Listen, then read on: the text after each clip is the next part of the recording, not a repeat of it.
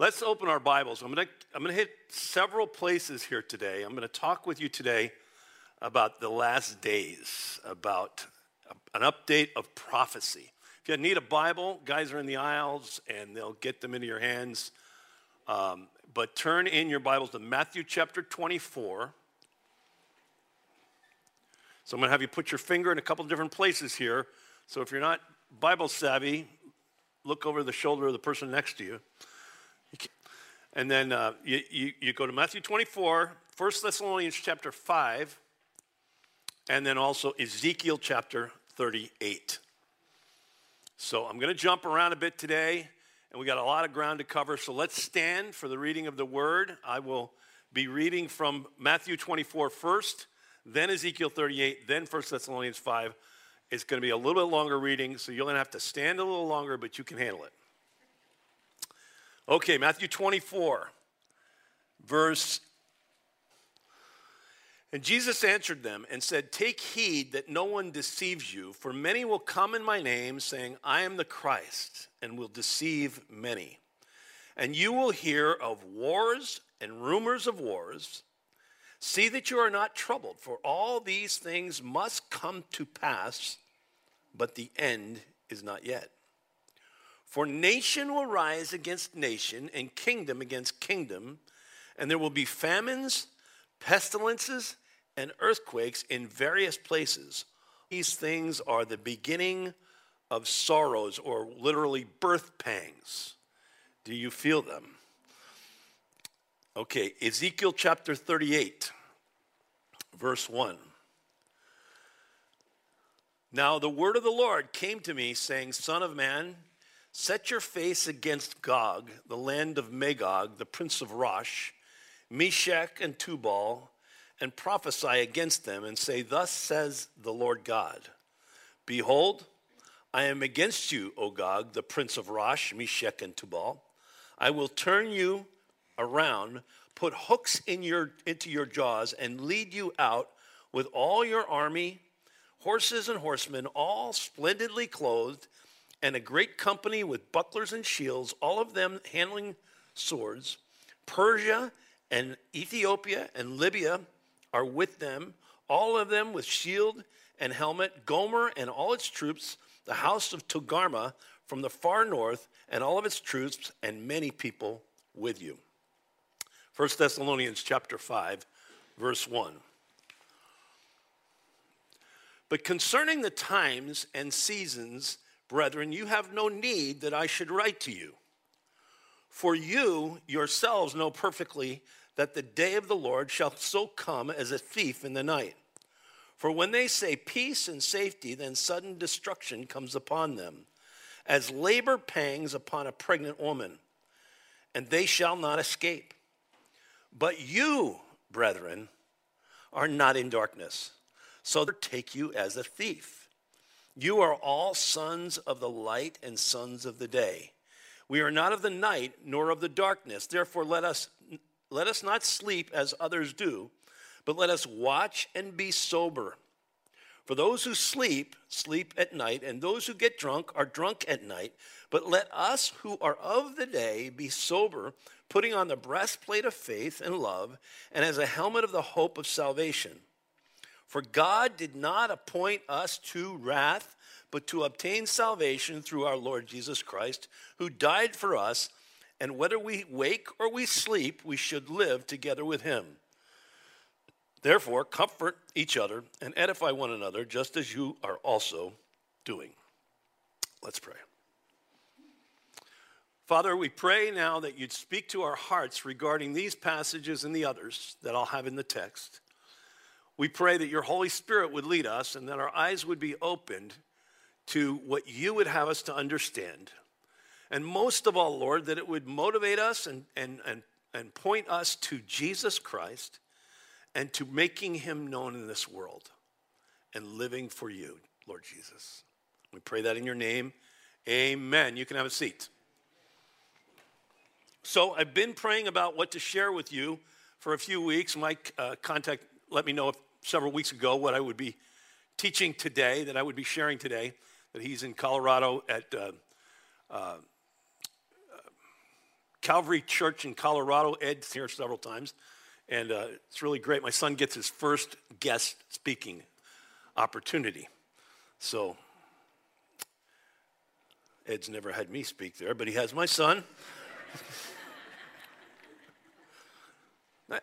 It doesn't bother me. No, I'm really very proud of him. It's great. So, and I tell you, I have much to say about this subject, and I pray that I can get across what I want to say to you today, because there's so much and a lot of things that correlate with where we are today that I want to talk about. But more importantly, and most importantly, what is on my heart for the church in general and for you, our church, is that we would be touched by what's going on around us, and our hearts would be prepared to do and to be what we need to be in this world. So I'm going to start with Matthew 24. Even though I read from Matthew 24, I'm going to start with Ezekiel. And I'm going to talk to you about Israel, Iran, Russia, and the Ukraine. And so people have been asking, are these wars connected to Bible prophecy? And the answer is no and yes. The Russia invasion, and by the way, I'm calling it the Russia invasion. You'll notice the news is often calling it the Russian-Ukrainian conflict. It is not the Russian-Ukrainian conflict. It is the Russian invasion of Ukraine. And I think there's an important distinction in that, because Ukraine didn't say, we're declaring war against you. Russia came in, right? But the Russian invasion of Ukraine is not prophesied in the Bible directly. But it could be a precursor to what we just read in Ezekiel chapter 38. You say, well, how is that? Well, Russia is being isolated right now by the entire world. And the ancient names that we just read in Ezekiel 38 refer to Russia and other nations connected to that. But Russia is the main nation. Gog, Magog, Tubal, Meshech, those are all Russian areas, ancient names. And when they conquer Ukraine, which they will short of a miracle of God, because Ukraine is completely overmatched. They're doing a great job fighting against them, but they're overmatched. There's no comparison in the power of what Russia has. You know, you hear about the tanks being destroyed and how they're destroying tanks and they're shooting down planes and things like that, and they are doing that. But Russia's got thousands of more tanks and thousands of more planes. And they have an army of 700,000 men.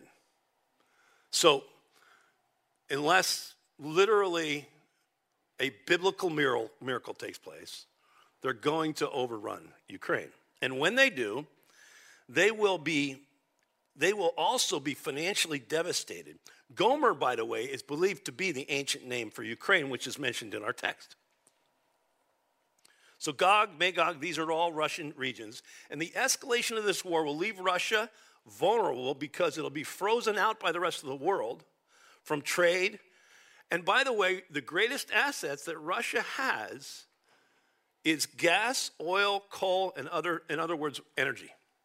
That's their assets. That's their thing.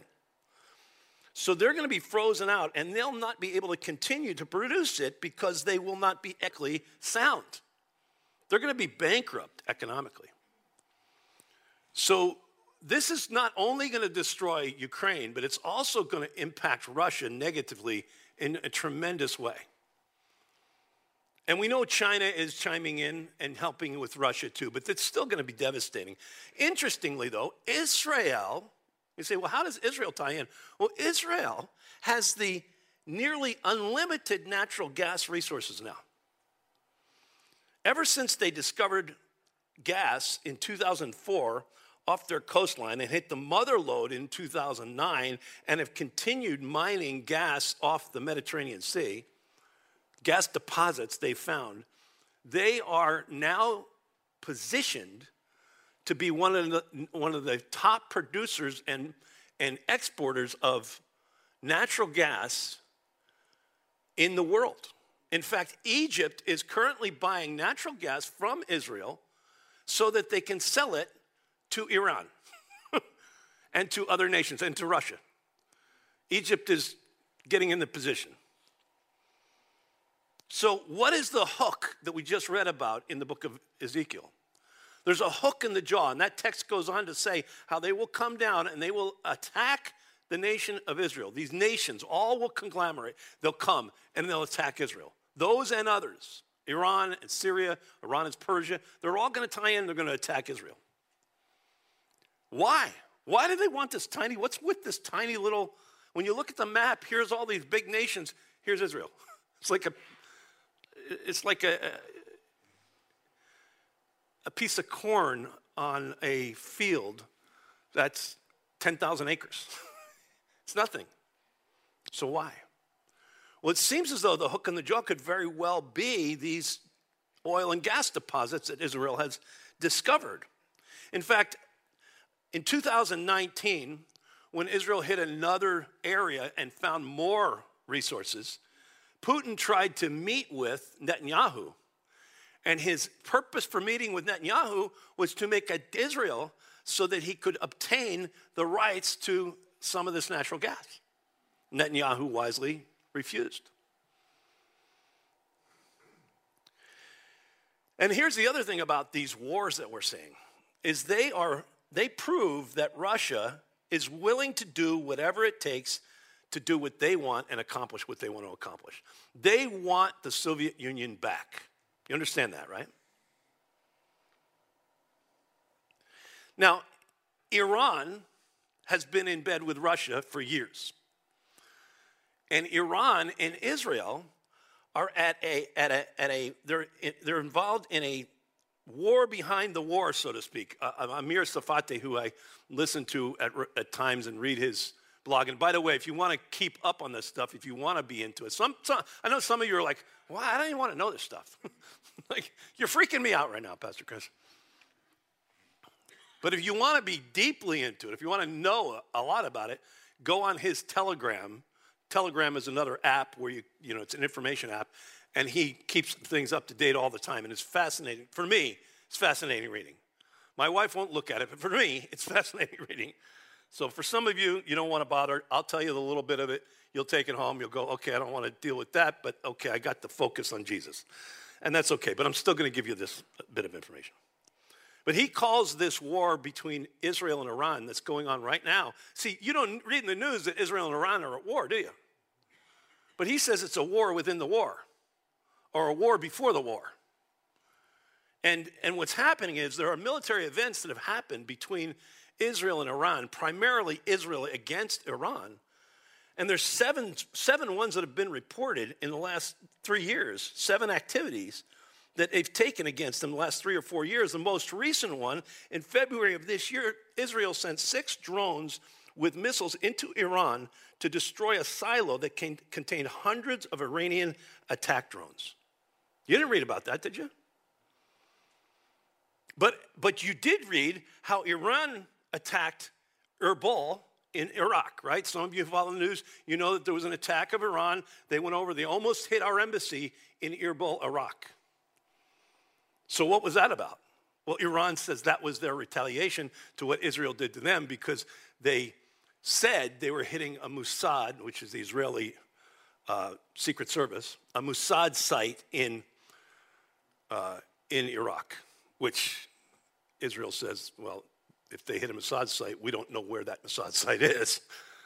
So there's like this war going on where Iran and Israel are doing these things, but neither one of them is admitting that the other thing is really happening. So that's why it's the war behind the war, so to speak. Now, why is that important? Because Iran is one of these nations that will join in with Russia. Now, Iran has always been anti-Israel.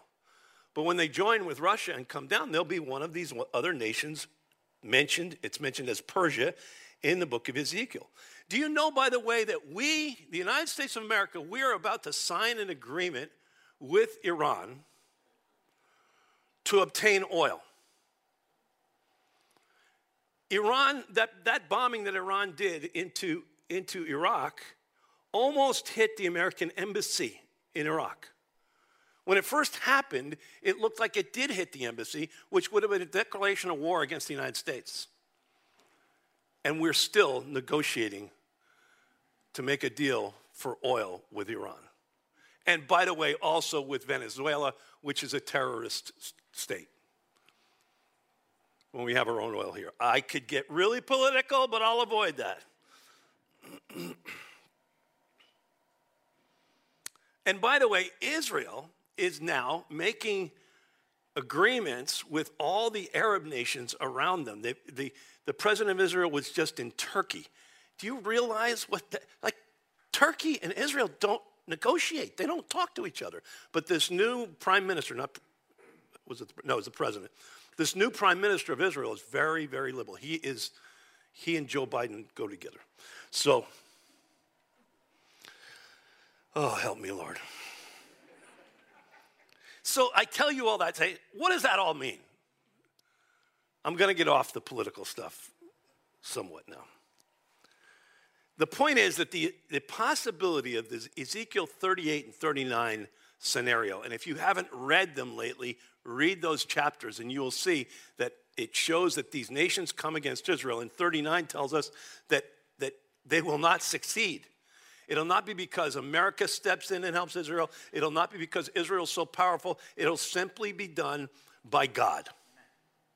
He will shut it down.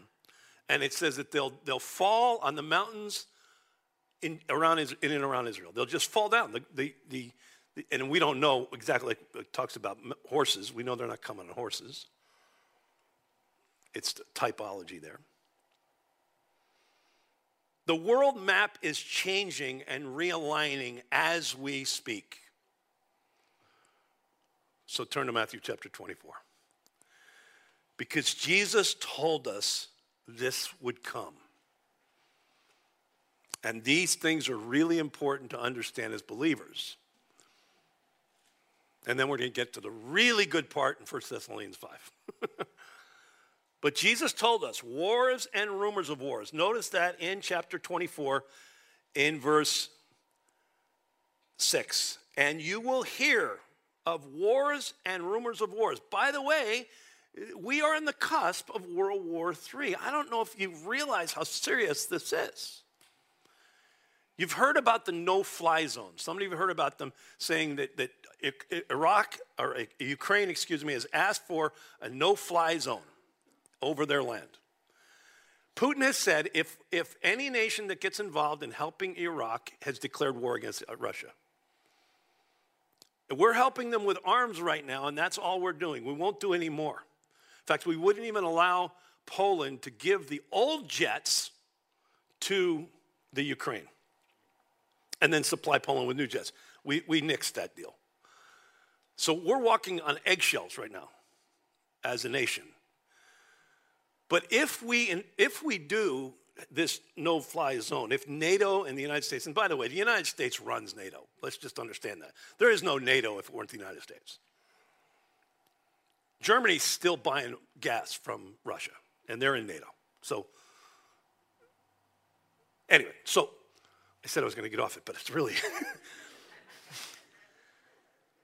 If we do this no-fly zone, Putin has basically said we're at war. That's World War III. So you're going to have Russia, China, Iran, and possibly North Korea, who's been very quiet these days, except for shooting off some missiles, against the rest of the world, basically, against the United States and whoever else joins us. And Iraq involved, or Ukraine involved in that. And so this is the scenario we see going on. Wars and rumors of wars. In my lifetime, there never have been these kinds of wars and rumors of wars. We haven't seen this since World War II, when we tried to deal with Hitler in a similar manner, and Winston Churchill said, it's not going to work. You're going to be at war. He said something to the effect, I meant to bring the quote and I forgot. He said something to the effect of, we are on the brink of choosing shame or war. And I fear we will choose shame, but we'll end up in war anyway. And that could very well be where we are, because we're choosing shame right now. And I'm not saying what we ought to do. I'm not a war strategist. I don't know what to do. I'm just saying what we're doing doesn't seem like much. It's interesting to me how we have Zelensky speak to our Congress, and he speaks to the Israeli Congress, or he speaks to the UK Parliament. By the way, first person to ever speak to the UK Parliament in their hall, which it was done by video, but first ever non-British. He speaks to them. They all cheer. Our Congress all cheer for him. If I were him, I'd be sitting there saying, keep cheering, but give me something. Like, what are you doing for me? You're cheering. Thank you. He's a very unique leader, by the way. Do you know he was an actor? So he's a very unique leader. He's a very charismatic leader who's being accepted by the world. Isn't that interesting? Sort of a foreshadowing. By the way, if you listen to Amir and you read his stuff, you're going to find out I stole a lot from him. Unashamedly, by the way. Matthew 24. For many will come in my name, saying, I'm the Christ, and will deceive many. And you will hear of wars and rumors of wars. See that you are not troubled. So I've just troubled you, haven't I? Is anybody troubled? A few people? Okay. Jesus says, don't be troubled. Let not your heart be troubled, he tells us. Believe in God, believe in me. For all these things must come to pass. You get that? But the end is not yet. For nation will rise against nation, kingdom against kingdom, and there will be famines, pestilences, earthquakes in various places. All these are the beginnings of sorrows. Wars and rumors of wars. I've just told you of all these things.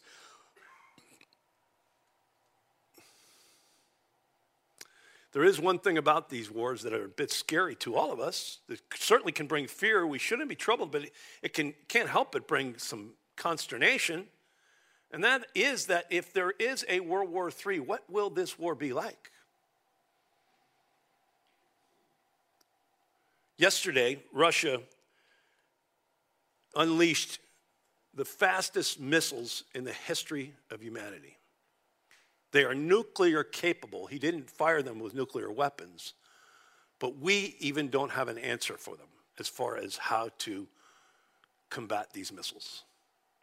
And by the way, America has primarily spent our defense money on how to stop nuclear weapons, whereas Russia has spent their defense money on how to use their nuclear weapons. Now, we have 100 times as much weapons as they do. But it's just interesting how they are differently used. So there are also other wars going on in the world. I don't know if you realize there's a civil war going on in Afghanistan still to this day. There's war in Ethiopia. There's war in Yemen. There's conflicts in Mexico, Uganda, and other areas of Africa. This is not the only two wars. You just don't hear about anything else because this is the big stuff.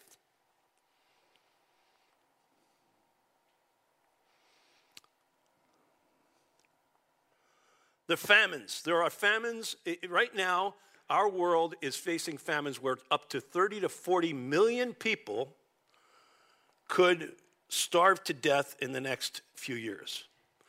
In an article titled, Hungry in a World of Plenty, Millions on the Brink of Famine, I read that today the world stands on the brink of unprecedented famines. About 30 million people are experiencing alarming hunger, severe levels of food insecurity, and malnutrition in northern regions of Nigeria, South Sudan, Somalia, and Yemen. 10 million of them are facing emergency famine conditions right now. It's already likely happening in parts of the world, parts of Nigeria, while Yemen and Somalia are on the brink. And these are just 4 of the countries. There are others: Malawi, Sudan, Afghanistan, Syria. Millions of people. And this doesn't even mention the refugee crisis of 3 million people who've left Ukraine. Now, interestingly, famine is going to get worse with this Russia invasion. Why? The top producers of fertilizer in the world are Russia and Ukraine. And as they close off Russia and don't allow them to trade, they will not be trading their fertilizer to the rest of the world, which will cause a food shortage.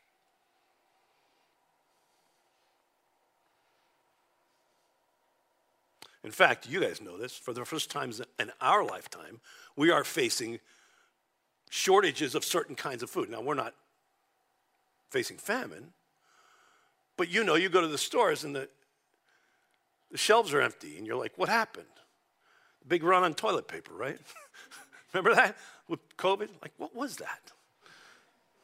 Most important thing we need. We got to get a case of toilet paper.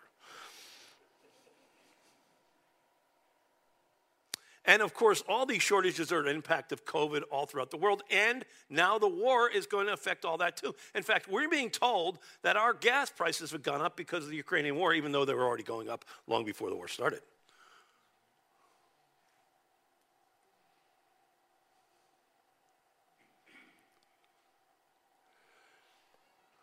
We have famines, pestilences. Have we seen any pestilences? But it's all, everybody talks about COVID. Everything's COVID. For a while, until the war, you turn on the news, all you heard was COVID, right? You open anything on the internet, COVID this, COVID that, the COVID tests of this, the COVID tests of that. Do you realize COVID is not the only virus in the world? And that it's not, their viruses have been around. Like there's, the West Nile virus, there's the anthrax, problem we had with contamination of white powder. There was SARS. There was. There was an outbreak of mumps in 2006? There's E. coli. There's Salmonella. There's the H1N1 virus, swine flu, whooping cough, MERS, Ebola, Zika. I don't know where they get all these names. And of course, COVID-19. And then going backwards, you had, the Spanish flu, which killed 50 million people. Do you realize that?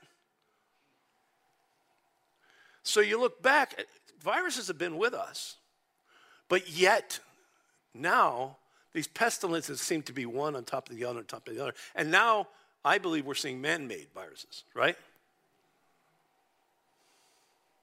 So you have famines, pestilences, earthquakes. Last week, there were 29 earthquakes in the world over 5.0. Last week, all around the world. The largest one was in Japan. You probably heard about that one, 7.3 earthquake, which caused tsunami alerts in several warnings all throughout that region of Japan. Do you realize that when Jesus says earthquakes here, the Greek word it means cataclysmic events. So it affects actually tornadoes, hurricanes, typhoons, volcanic eruptions, all fall into these categories. And if you add all those up, they're astronomical numbers of events happening all throughout the world. Just in the United States, we have hurricanes every year. When I was a kid, when you were a kid, do you remember hearing about so many hurricanes? Now, part of it is that they track them more. But that's not all of it. There's still much more coming, and seem to be coming one after another, after another, after another. And it's all part of the scene of the last days. And I'm convinced we are in them. So, where does this leave us? Is anybody still having a little consternation?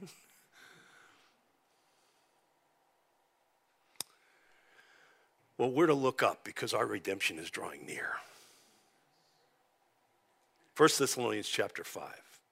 This is our blessed hope as believers. I'm not planning to be here for what Revelation chapter 6 begins, the great tribulation period.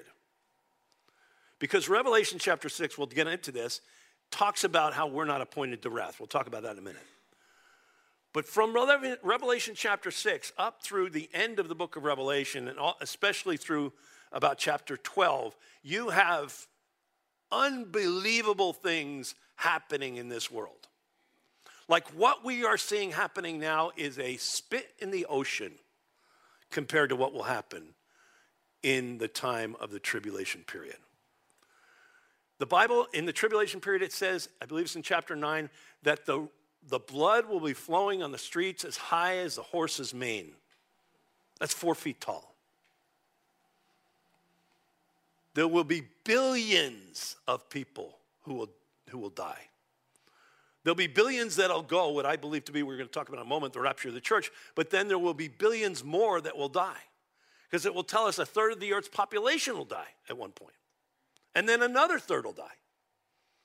By the time it's done, the earth's population will be down below, it seems as though as you read it, down below 2 billion people.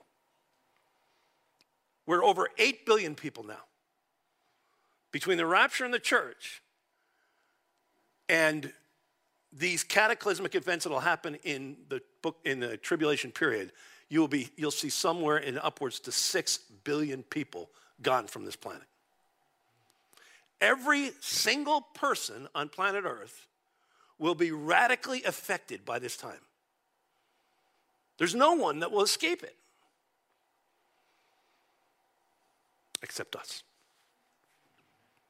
Now, if you believe in a post-tribulational rapture or a mid-tribulational rapture, I hope you're wrong.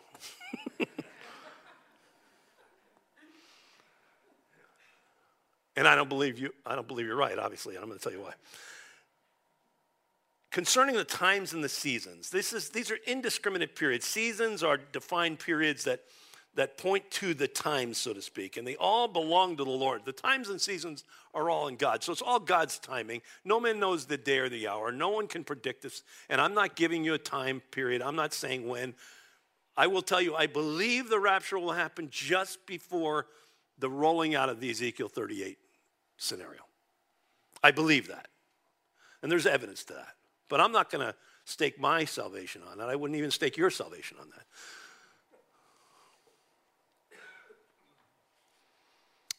It says, for you yourselves know, verse 2, perfectly, the day of the Lord so comes as a thief in the night. So a time period that begins with the rapture of the church and continues through the tribulation period is called the day of the Lord. But understand something, nothing is out of God's control. If you are in fear today, as I share these things, or maybe you've already been in fear and you've struggled with watching the news and you can't even watch and you can't even deal with it, I'm here to tell you have nothing to fear if you trust Jesus Christ. Because he has not given us the spirit of fear, but of love, of power and love and of sound mind. So he comes as a thief in the night. It says when they say peace and safety. So there's going to be this man. We're not going to get deeply into the Antichrist scene, but there's going to be this man that'll come on the scene. Imagine right now if a man came on the scene and had answers to the wars and the economic scene and the problems of the world and how the world would receive him. They will worship this man. And in fact, you will be required to worship him. And if you do not worship him, if you're still here, if you're not a believer before the rapture, you stay, you hang out.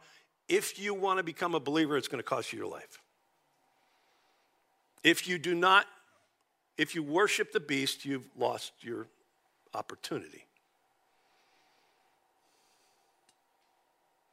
But he says peace and safety. So there's going to be this period of time when it seems like peace and safety, everything's good. Oh, it's all settled. Then sudden destruction will come upon them as labor pains upon a pregnant woman, and they shall not escape. Those who don't go in the rapture are not going to escape. But you, brethren, this is why I know it's talking about us, right? But you, brethren, Paul's writing to the Thessalonian church, and he's saying you are not in darkness so that the day should overtake you as a thief. You are sons of the light and sons of the day. We are not of the night or of the darkness. Therefore, let us not sleep as others do, and so on. So in other words, there's going to be some people who are shocked by this as a thief in the night. What kind of things shock you? I don't know about you. I read the news. It shocks me almost every day, right? I like to play games with my grandkids. I go up and I sneak up on them and I scare them. So one day I was with my two 6-year-old and 8-year-old granddaughters, and I went up to the 6-year-old and I scared her, and I really got her. You know, she was concentrating. I go, Kaylee, ah! She jumped out of her shoes. Pop, you scare me, you scare me, you scare me. Then Avery, she's 8 years old, she said, Pop, scare me. I said, I can't scare you now. You know I'm coming, right? That's the difference. We know he's coming. We should not be shocked. If you're ready for the rapture, his coming won't shock you. We are living in times when almost every day we say, wow, that's crazy. We're shocked at our nation. We're shocked at all these things I just shared with you. And Jesus said, as it was in the days of Noah, so it will be in the last days, and as in the days of Lot, so it will be. In other words, for these people, and what he's talking about there, yeah, some refer to the debauchery of the time of Noah and Lot, and that's possibly a connection too. But Jesus is also saying, he says they'll be marrying and living and giving in marriage. They'll be living their lives. And people in this world are just living their lives. I was on a flight back on Thursday from Florida to come home here. And as I'm sitting next to a lady, we got separated because they upgraded me to first class, and my wife had to sit in the back. It was I actually offered, I want to be clear, I offered her the seat. I want to be very clear. I said, you can have the first class seat. And she said, no, I don't want it. Because she doesn't like to sit next to strangers. And she was sitting in the back, she had a whole row. I'm like, okay, I don't mind strangers. And I got to talking to this lady next to me, and she's a self-identified secular Jew. Jewish woman, secular completely. And I started talking with her about the world and the times we're in and what's going on. And she says, oh, it's frightening. It's horribly, horribly frightening. I can't even think about it. And I said, well, I have a solution for you. And I started to share the gospel with her. And she completely rejected it, sadly. And she went on to tell me how she believes in, she's basically a secular Jew. She believes that we're all God and we have God within us and there's good in everybody. And I said, oh, good in Hitler? Was there good in him? Is there good in Putin? I said, well, there's a capability for good in everyone. We have a conscience. But what do you do with good and evil? And then what do you do with death? Oh, I think we just kind of go into nature. I'm like, okay. It was a sad conversation. But she's living in the days of Noah, the days of Lot. She's living her life, and she's a successful person, and she's got her family and her children and her life, and she goes to an interfaith Muslim-Jewish meeting where they feel good about each other because they're saying, I love you, you're a Muslim, I'm a Jew, and they're both secular, and they don't have any controversy, and God is in all of us, and meanwhile, there's a war going on in Ukraine, and the world's going crazy. But that's what people are like. They got their head in the sand. And by the way, some believers, and I hope you're not one of them, their head in the sand. I'm just going to live my life. I don't want to know. Don't shake my world. And they don't even want to form a theology about when Jesus is coming or that the rapture might come soon because they don't want to think about that. I've talked to some young people before who are about to get married. I said, would you rather get married or would you rather be raptured? That's a tough one. Most of them have said they'd rather get married. I'm like, not me. I'd rather get raptured. But I've been married 40 plus years, so. By the way, when it says will be taken there in Matthew chapter 24, it says that later in the chapter, it's speaking about the rapture, that the one who's taken is taken to safety. That's us. The word rapture comes from this text in 1 Thessalonians where we'll be caught up in chapter 4. It will be taken away. In the twinkling of an eye. That's greater than the blink of an eye. You blink your eye, it's a millisecond. A twinkling is like way faster. Will be snatched away to be with the Lord. See, we have two appointments. An appointment with the wrath of God and the wrath of God is coming on this world, or you have an appointment with the Lord. And we're living in these days when these appointments, the marrying, the giving in marriage, and if you don't know Christ today, if you are in that place where you're just living your life, you need to come to grips with the fact that this world is burning up. There's a fuse. Now, I don't know how much time's left on the fuse. I'm not predicting and saying absolutely these things will lead to Ezekiel 38. I don't know that. This is burning. And we're closer to the end than we were yesterday, and we'll get closer every single day. And all of a sudden, boom, it's going to happen. And if you don't know Jesus, please come to him today. Get that part of your life right. You don't need to understand everything I'm talking about today. You just need to believe that Jesus died for your sins, rose from the dead, and you want to turn to him and give your life to him and have your life be changed from the inside out. Because not only will it give you a great life here, a better life here, but it'll give you eternal life, and when this rapture happens, you'll go with us. We don't want to leave you behind. So at the end of the service, I'm going to give you the opportunity to give your life to Christ. And if you haven't heard anything else I've said, or if everything else hasn't made sense to you today, take that portion of this message and receive it in Jesus' name.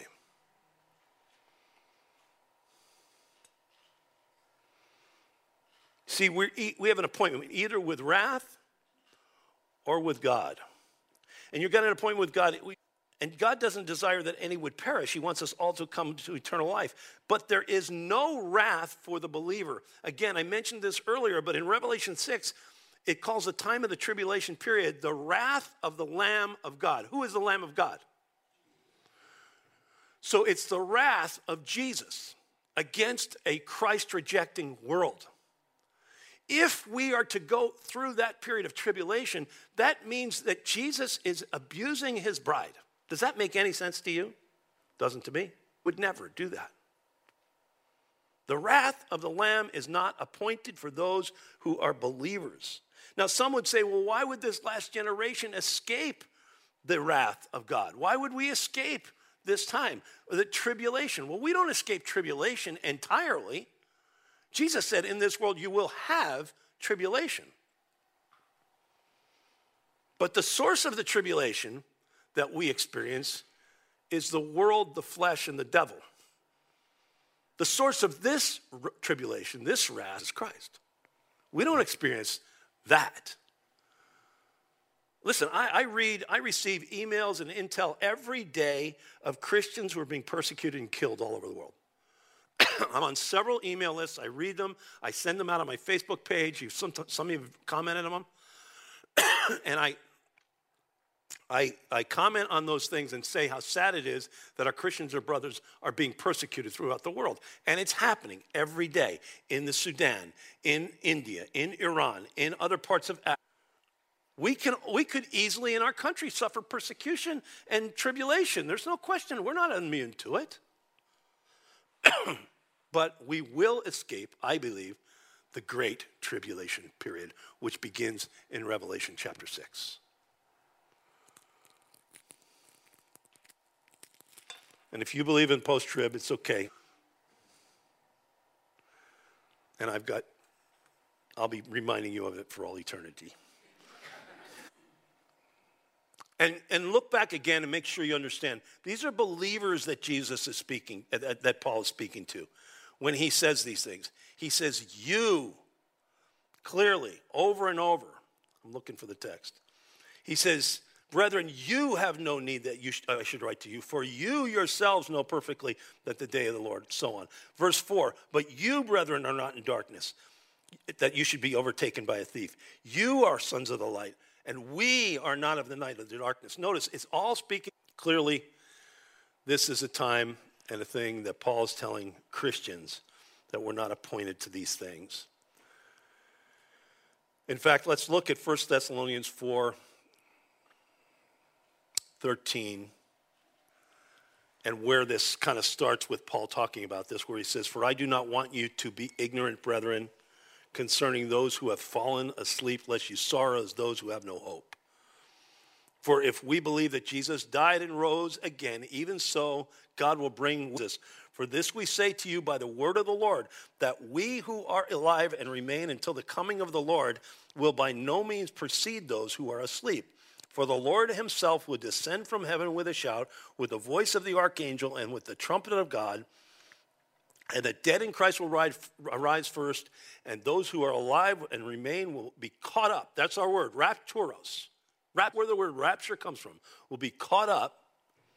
Harpazo is the word in Greek. Together with them, and thus we shall always be with the Lord. Therefore, comfort one another with these words. Listen, when I talk to you about the tribulation period, and I talked about these wars and rumors of wars, and I talk to you about Ezekiel 38, does it comfort you? No, not necessarily, except that it points to the fact of the rapture, and that's why I'm bringing this in today, to comfort you. To tell you that if you know Christ and you're ready for what you're walking with him, you're going to be. And I don't believe in a partial rapture, by the way. I believe we're all going, even though you might not be quite right with the Lord. But get right with the Lord. See, they were wondering about some who died, and that's how this came up, what would happen to them. So what do we now do? What does this mean for us now? How can we be rapture ready, so to speak?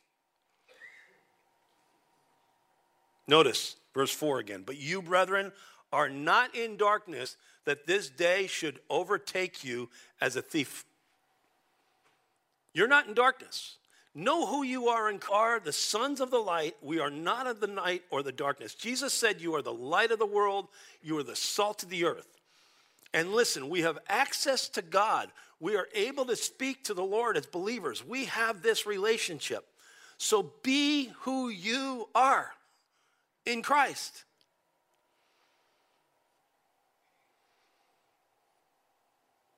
Therefore, if anyone's in Christ, he's a new creation. Old has passed away, behold. Paul said in Romans that we're joint heirs with Christ in verse 18, chapter 8, verse 17. In Romans 8, 29 and 30, he says, for those whom he foreknew, he predestined to be conformed to the image of his Son, that in order that we might be the firstborn among many brethren. In Romans 8:16, he calls us the children of God. In 12, we're called the sons of God, the children of God. In Mark 14, Jesus says, passing along the Sea of Galilee, he says to Simon and Peter, and the people we are, we're the sons of the light, we're the children of God, we're the fishers of men. We're to live our lives this way. To go into all the world and preach the gospel. That's what you're here for.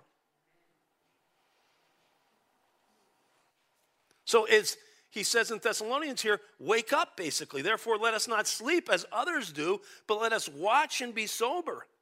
For those who sleep at night, and those who get drunk, stay sober. That's not just talking about alcohol. Stay sharp. Look for opportunity everywhere you go to tell people about this wonderful hope that you have within you of Jesus Christ and him crucified and the hope of salvation. They're not always going to listen like that lady on the plane, but that's not my job. I sat down. She was there. I began to pray. Lord, we had this great view looking out the window because it was an early flight, we had light coming in on one side and the moon on the other side. She started looking at that and started a conversation, and I shared the gospel with her. Just look for opportunity. There are people all around you who need Jesus. Romans, he says, and do this knowing the time, that now it is high time to awake out of sleep, for now our salvation is nearer than when we first believed. The night is far spent, the day is at hand. Therefore, let us cast off the works of darkness. It's going on all around the world, but the greatest war that's happening in the world is the spiritual battle that's going on in the heavenly places. Because there's stuff going on in that realm that we don't even understand or know. But we don't wrestle against flesh and blood, but against principalities, powers, and rulers of darkness of this age. And the weapons of our warfare are not carnal. We don't need the gun. We need the power of the Spirit. So to speak. He says it again in verse 8. Let us who are of the day be sober, putting on the breastplate of faith and love. Ephesians talks about putting on the armor of God, the breastplate of righteousness, the shield of faith, the helmet of salvation, and so on. Jesus said, take heed to yourself, lest your hearts be weighed down with carousing, drunkenness, cares of this life, and the day come upon you unexpectedly. For it will come as a snare on all who dwell in the face of the whole earth. Watch, therefore, and you may be counted worthy to escape all these things that will come to pass and to stand before the Son of Man. Be ready. Be watchful. Don't get weighed down with this world. If you do, you might be one of those shocked Christians. Put on faith. Believe that God is who he says he is. You've heard the term about some people, oh, she wears her emotions on her sleeves. People should know you're a believer. Right out in front. Don't be a closet Christian. Live your faith through love. Love people and tell them God loves them. Tell them about forgiveness. Do you realize that people desperately need forgiveness and they know it and they don't know how to find it, and we have it?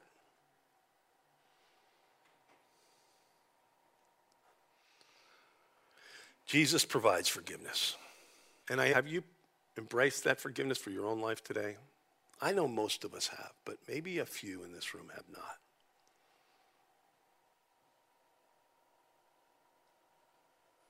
See, this is the way we get ready for his coming, is the things I've been speaking about. Some want to hoard food or prepare and have a gun in their house and make sure. I'm not saying this, right? If you want to have a gun, have a gun. I don't care. But I'm just going to ask you a question. Like, if people come for food at your house, are you going to shoot them? Like, what are you going to do? It is more important, or most important, that we are spiritually prepared and right.